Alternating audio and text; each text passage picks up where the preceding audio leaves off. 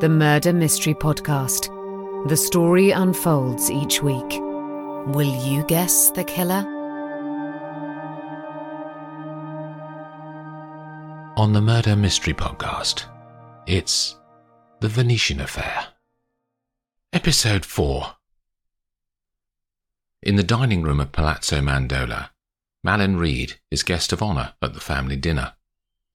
Most of the family are genuinely interested in what he has to say, although Jess is bored from the outset and makes rolling eye movements to Olivia several times as they hear about how Malin's technique has changed over the years, or a story about Malin meeting Hockney in the middle of a Jackson Pollock exhibition at the Royal Academy in London. Joel looks worried throughout the dinner. Anna, sitting beside him, is more animated than her husband and has seemingly recovered from her angry phone call. 3 times Olivia sees Anna reach out and put her hand on Joel's in comfort during the evening. Philip only lasts an hour of the meal before he excuses himself and goes out to smoke. Olivia notices her phone is out of charge as the dessert course is finishing and Maria is clearing the plates. She goes to her room and plugs the device in. As she arrives back downstairs, she can see someone waiting in the entrance hall by the front door. She doesn't recognize her at first, but then sees it's Isabel and walks to her. "You lost?" says the lawyer. "I was asked to bring this for Mr. Reed," she says, holding up an art portfolio case. She has obviously been crying. Rouge circles outline the lower half of each eye, and slight moisture reflects the chandelier above them. "He's having dinner with us," says Olivia. "Do you want to come and see him?" "No, that's all right. Could you give this to him?" She pushes the case towards Olivia. "What is it?" "Some pictures," says Isabel. "Christina pulled some of the pieces from the crates that are just on canvas still, and she wanted Mr. Reed to decide which ones he wants in the exhibition." Olivia takes the portfolio case. Isabel turns away to the front door and grabs the door handle, but the door sticks momentarily, and she tugs at it, then lets out a suppressed sob, and Olivia puts her hand on her shoulder. "It's okay, Isabel," she says. "Come and sit down a sec." They sit on a Gothic wooden bench that stands against one wall. The woman looks at the floor and tries to gather her emotions. After a minute, she is calmer. "Sorry," she says. "You want to talk about it?" says Olivia. "Just between us?" The girl breathes out and wipes the back of her hand across her nose. "Christine's such a bitch to me." "I saw that." "Did you?" The woman looks up and at Olivia. "Did something happen tonight?" "She's always shouting at me, and she blew up over these pictures." The woman indicates the portfolio. "Said I should have known that Malin needed to see them." "She's a bully, Isabel," says Olivia. "Only to me. I know the type. She needs to feed her ego all the time, and you're a handy person to kick." "Are you defending her?" says Isabel, pointedly. "Not at all. I'm saying that one way to address it is to understand her motivations," says Olivia. "I'd love to say that she'll change, but that doesn't happen quickly. It's a behaviour that has got her benefits in the past, I'm guessing." "Don't know," says Isabel. "I've never worked with her before." "How did you get this gig?" "My dad knew Paddy years ago." "There you are then," says Olivia. "Christina sees you as a threat. She probably thinks you can go to your dad, who would talk to Paddy and get rid of her." Isabel shakes her head. "No, my mum and dad died in a car crash when I was 15. But I wouldn't say anything to Paddy, though. I want this job. I need the experience." "Talk to her then. Tell her you think you can learn a lot from her. Ask for her guidance, as this is the start of your career. She's an egotist. Pander to her self-centeredness." Isabel is silent. "In 20 years, when you're in her position, you can behave differently." You can be kind. They sit and chat for a few more minutes. Then Isabel goes off into the night, and Olivia rejoins the family. The Ristorante Carpaccio sits on the corner of land where the Rio de la Conduo Canal slides gracefully into the Venetian lagoon. Half of the tables are inside the building, and half are spread across the grey paving outside, next to the blue water. Christina walks from her hotel in the back streets near the Biennale exhibition site, and across the bridge next to the restaurant. The maitre d'hotel sees her immediately, and effusively shows her to a table near the waterfront. The light is fading across the bay, in a mixture of blues and greys, which remind her of a Daubigny painting. She chooses a 2018 Sauvignon Blanc, and watches the changing colours over the Adriatic as she thinks about her day. A waiter shows her dining companion to the table after 10 minutes. "Vincente!" She almost shouts the words. She stands to kiss him on both cheeks, and they chatter animatedly throughout their scallops gratinate course, and order a second bottle of wine before their sea bass, Branzino Alfieri, arrives. Eventually, he gets around to the topic that he has on his mind. "How is Paddy?" he says. "Seems well," says Christina. "Looking forward to owning his Canfield." The lights of the lanterns reflect in her eyes. "I may have hit a slight problem," he says. She raises one eyebrow in expectation. "The provenance file." "What about it?" she says directly. "I thought Signore Reed was bringing it," he says. "But he didn't do that, it appears." "You trusted Malin to bring valuable documents with him? You obviously don't know him very well. Or why do you say that?" "He's borderline Alzheimer's in my view," she says, lighting a cigarette and holding it down beside her so the smoke rolls out along the ground. "I have met him several times. He seems fine," says Torito. "Where's the provenance now?" she says. "London, still." The frustration is starting to rise in his voice in response to her questions. "You know he was robbed when he got here?" "No." "I think someone is not telling you the whole truth," she says, watching the Italian man's face. "Christina," he says, too loudly, then stops and reduces his volume. "I have been dealing pictures for nearly 2 decades. It will be fine." "No need to get all flustered, Vincente," she says. "I know a man who can find provenances for you. You know, just in case you get stuck." She smiles wryly. He looks across at her and says nothing. The seabirds that have been gathering on the quayside 40 feet away are suddenly all spooked at once and fly up into the darkness and disappear across the water. "Dad, can we talk?" Philip holds his father's elbow and pushes his face too far into Paddy's personal space as the family and Malin move into the lounge to finish their evening together. "Now, Phil. Would be good."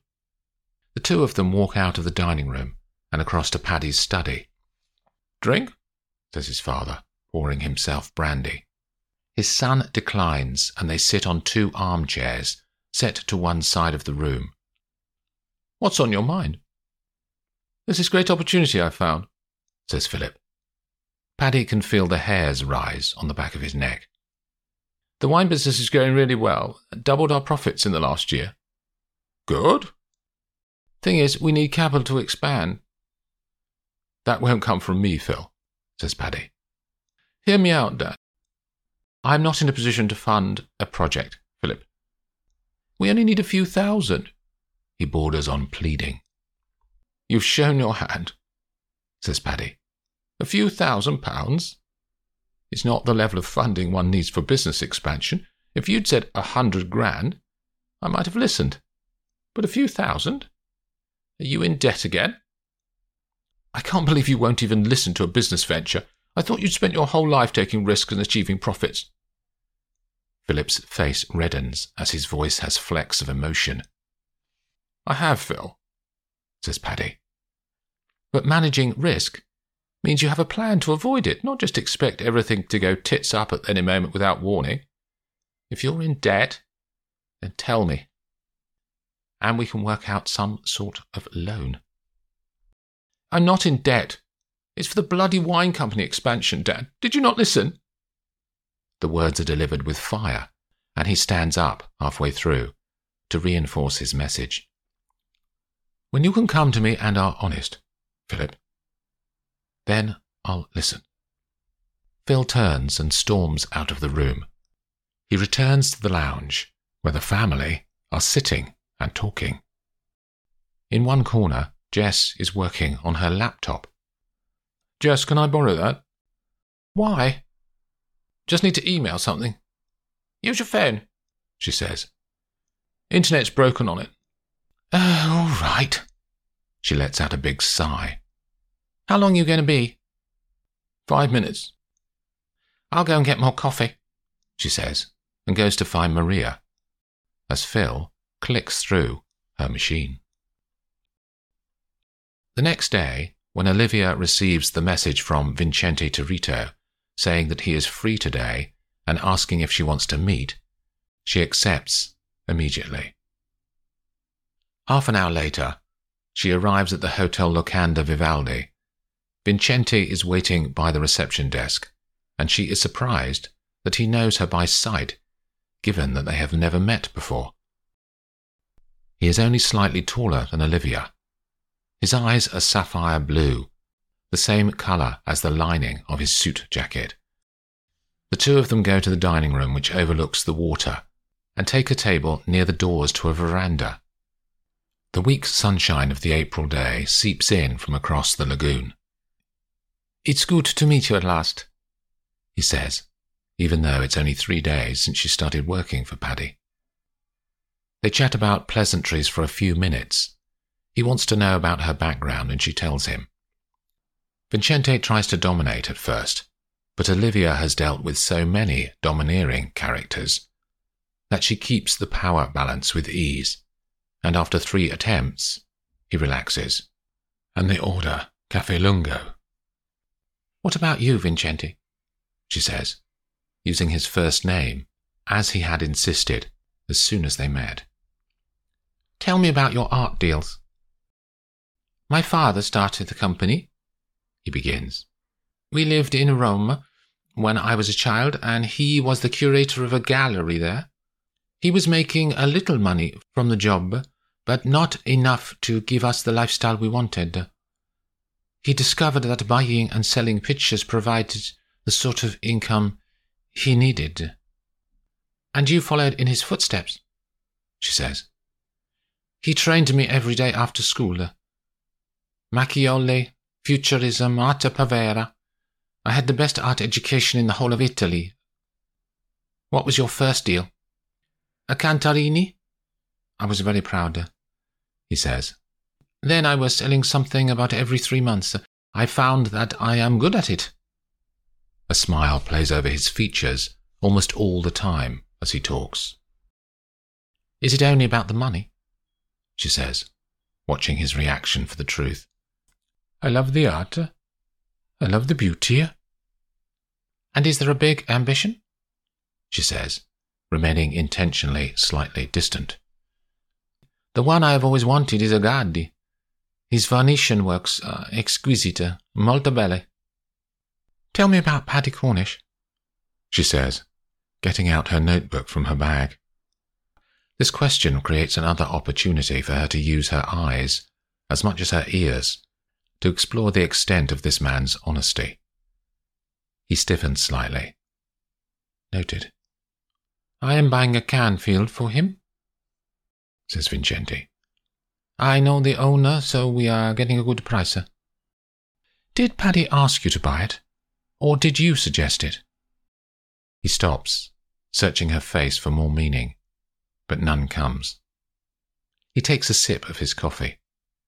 Part of my job is to find great art and match it to buyers, he says. I need to know how these things work.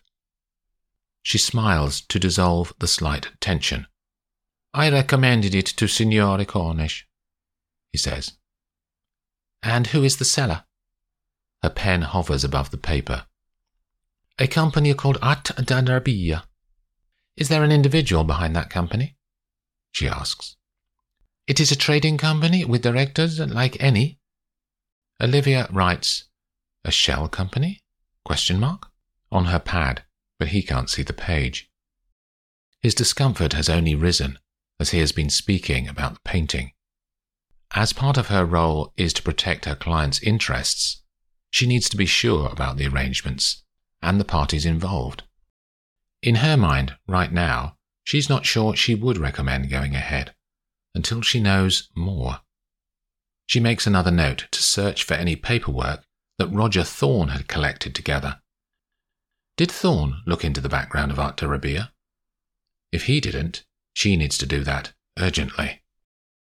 Where are we in the purchase process, Vincenti? She says. We have requested provenance, sir, says the Italian. Olivia registers that he says nothing about the robbery. She knows that she needs to stamp her imprint on the project, and there's no time like the present. I can take over all the contractual steps from now on, Vincenti, she says. I need you to send me all of your documentation so far. I guess there's a bit of work for Ted to sort out the funds too. The blue touch paper having been lit, she waits for the firework to go off. She can see his brain working behind his mask of control. The arrangement I had with Roger Thorne was that I would lead on this, and he would fill in the legal details. That's not the way I work, she says. I can talk to Paddy, and he will confirm the arrangement, she says, deadpan. Vincenti pretends to have run out of time. He looks at his watch and invents a reason to leave. Olivia's challenge now is to find out exactly what he wants to keep hidden.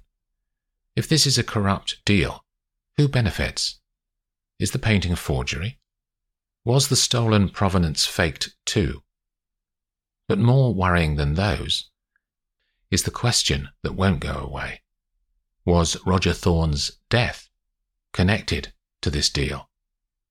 Millions of pounds are involved. Enough to pay people to kill, possibly.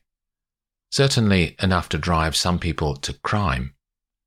The one thing she knows for certain is that she must talk urgently to Paddy Cornish and understand more about this purchase.